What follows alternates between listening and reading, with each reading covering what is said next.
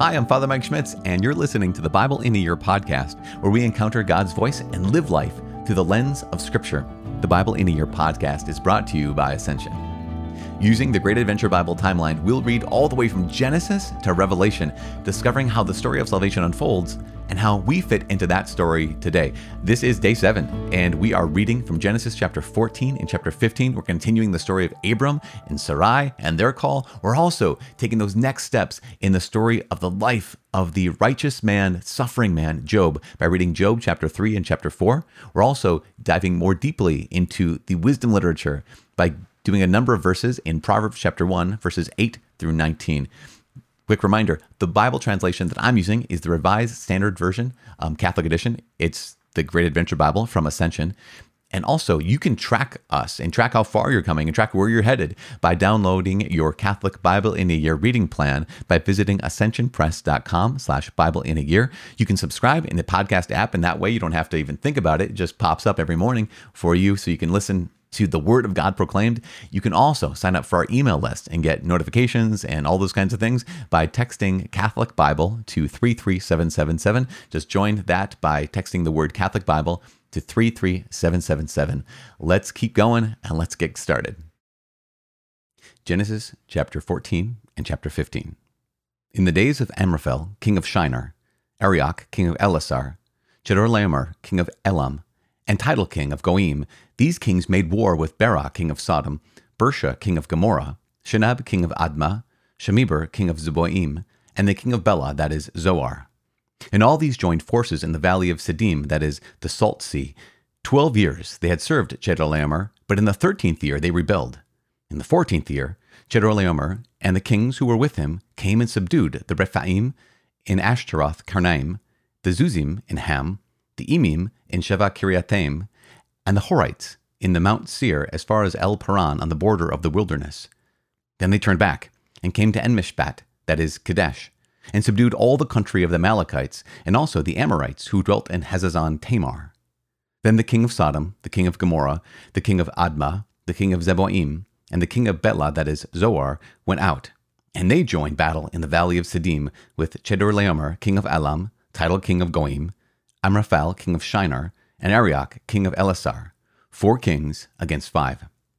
Now the valley of Siddim was full of bitumen pits, and as the kings of Sodom and Gomorrah fled, some fell into them, and the rest fled to the mountain. So the enemy took all the goods of Sodom and Gomorrah and all their provisions and went their way. They also took Lot, the son of Abram's brother, who dwelt in Sodom, and his goods, and departed. Then one who had escaped came and told Abram the Hebrew, who was living by the oaks of Mamre, the Amorite, brother of Eshcol and of Aner. These were allies of Abram. When Abram heard that his kinsmen had been taken captive, he led forth his trained men, born in his house, 318 of them, and went in pursuit as far as Dan. And he divided his forces against them by night, he and his servants, and routed them, and pursued them to Hobah, north of Damascus. Then he brought back all the goods, and also brought back his kinsman Lot, with his goods, and the women, and the people. After this, he returned from the defeat of Chedorlaomer and the kings who were with him. The king of Sodom went out to meet him at the valley of Shaveh, that is, the king's valley, and Melchizedek, king of Salem, brought out bread and wine. He was priest of God Most High, and he blessed him and said, "Blessed be Abram by God Most High, maker of heaven and earth, and blessed be God Most High, who has delivered your enemies into your hand." And Abram gave him 1/10 of everything. And the king of Sodom said to Abram, "Give me the persons, but take the goods for yourself." But Abram said to the king of Sodom, "I have sworn to the Lord God Most High, maker of heaven and earth, that I would not take a thread or a sandal thong or anything that is yours, lest you should say, 'I have made Abram rich.' I will take nothing but what the young men have eaten, and the share of the men who went with me. Let Aner, Eshcol, and Mamre take their share." After these things, the word of the Lord came to Abram in a vision. "Fear not, Abram, I am your shield. Your reward will be very great." But Abram said, "O Lord God, what will you give me? For I continue childless, and the heir of my house is Eliezer of Damascus." And Abram said, "Behold, you have given me no offspring, and a slave born in my house will be my heir." And behold, the word of the Lord came to him. "This man shall not be your heir. Your own son shall be your heir." And he brought him outside and said, "Look toward heaven, and number the stars if you are able to number them." Then he said to him, "So shall your descendants be." And he believed the Lord, and he reckoned it to him as righteousness. And he said to him, "I am the Lord who brought you out from Ur of the Chaldeans, to give you this land to possess." But he said, "O Lord God, how am I to know that I shall possess it?" He said to him, "Bring me a heifer 3 years old, a she-goat 3 years old, a ram 3 years old, a turtle-dove, and a young pigeon." And he brought him all these, cut them in two, and laid each half over against the other, but he did not cut the birds in two. And when birds of prey came down upon the carcasses, Abram drove them away. As the sun was going down, a deep sleep fell on Abram, and behold, a dread and great darkness fell upon him. Then the Lord said to Abram, "Know of a surety that your descendants will be sojourners in a land that is not theirs, and will be slaves there, and they will be oppressed for 400 years, but I will bring judgment on the nation which they serve, and afterward they shall come out with great possessions. As for yourself, you shall go to your fathers in peace. You shall be buried in a good old age. And they shall come back here in the 4th generation, for the iniquity of the Amorites is not yet complete." And when the sun had gone down, and it was dark, behold, a smoking fire pot and a flaming torch passed between these pieces. On that day the Lord made a covenant with Abram, saying, "To your descendants I give this land, from the river of Egypt to the great river, the river Euphrates, the land of the Kenites, the Kenizzites, the Kadmonites, and the Hittites, the Perizzites, the Rephaim, the Amorites, the Canaanites, the Girgashites, and the Jebusites."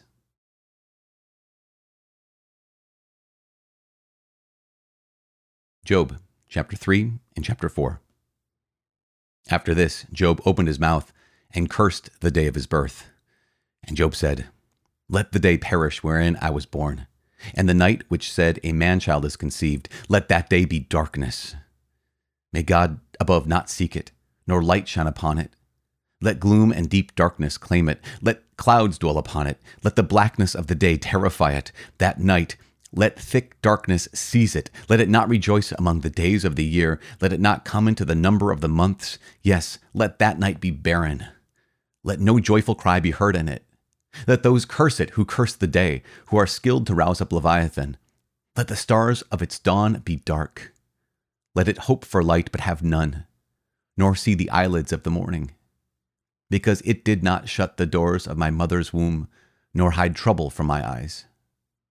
Why did I not die at birth, come forth from the womb and expire? Why did the knees receive me, or why the breasts that I should suck? For then I should have laid down and been quiet. I should have slept.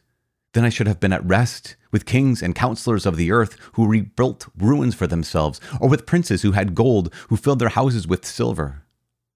Or why was I not as a hidden untimely birth, as infants that never see the light? There the wicked cease from troubling, and there the weary are at rest. There the prisoners are at ease together. They hear not the voice of the taskmaster. The small and the great are there, and the slave is free from his master. Why is light given to him who is in misery, and life to the bitter in soul, who long for death, but it comes not, and dig for it more than for hidden treasures, who rejoice exceedingly and are glad when they find a grave? Why is light given to a man whose way is hidden, whom God has hedged in? For my sighing comes as my bread, and my groanings are poured out like water. For the thing that I fear comes upon me, and what I dread befalls me. I am not at ease, nor am I quiet. I have no rest, but trouble comes."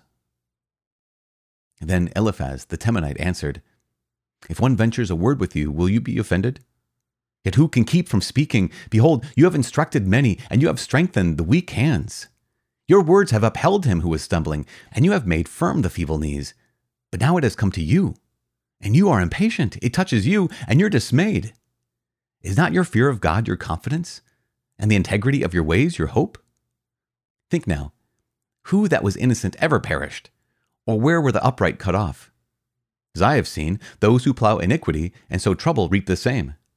By the breath of God they perish, and by the blast of his anger they are consumed. The roar of the lion, the voice of the fierce lion, the teeth of the young lions are broken.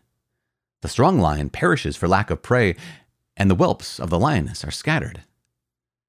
Now, a word was brought to me stealthily. My ear received the whisper of it, amid thoughts from visions of the night. When deep sleep falls on men, dread came upon me and trembling, which made all my bones shake. A spirit glided past my face. The hair of my flesh stood up. It stood still, but I could not discern its appearance. A form was before my eyes. There was silence. Then I heard a voice. Can mortal man be righteous before God? Can a man be pure before his Maker? Even in his servants he puts no trust, and his angels he charges with error. How much more those who dwell in houses of clay, whose foundation is in the dust, who are crushed before the moth. Between morning and evening they are destroyed. They perish forever without any regarding it. If their tent cord is plucked up within them, do they not die? And that without wisdom?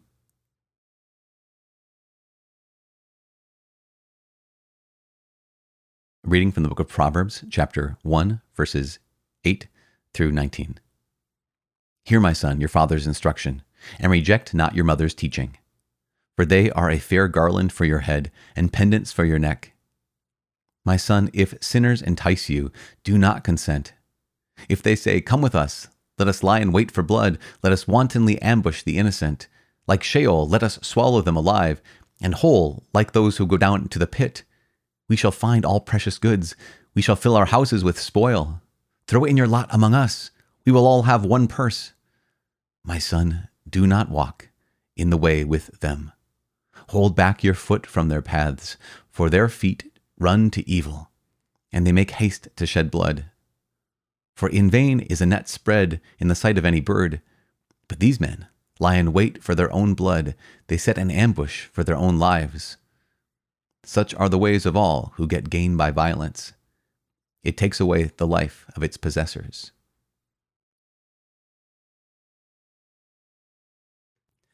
Father in heaven, thank you so much for bringing us here. Thank you for speaking your word to us. Thank you for revealing your heart to us as you do whenever we pick up your word, whenever we hear your word proclaimed.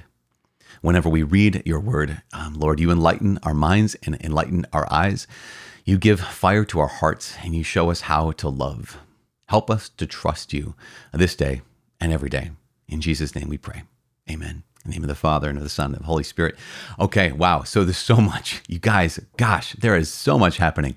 Not only do we have this incredible couple stories of Abram, what we hear? We heard Abram joined the kings, the battle of the kings, and he ultimately ended up on a rescue mission with his men to save his nephew Lot. And then what happens? There is this priest king, the king of Salem, Melchizedek, who blesses him and offers up bread and wine on a high place. It's remarkable. You know that later on, Jesus will be described as having a priesthood according to the order of Melchizedek. Because why? Well, there's many, many reasons, but one of the reasons is because Jesus doesn't pass away. It's not an inherited priesthood. He is the great high priest of all time. And so he's like Melchizedek, who has neither a beginning nor end, as scripture later on says. But also you have this incredible gift of the priest king who offers up a sacrifice of bread and wine.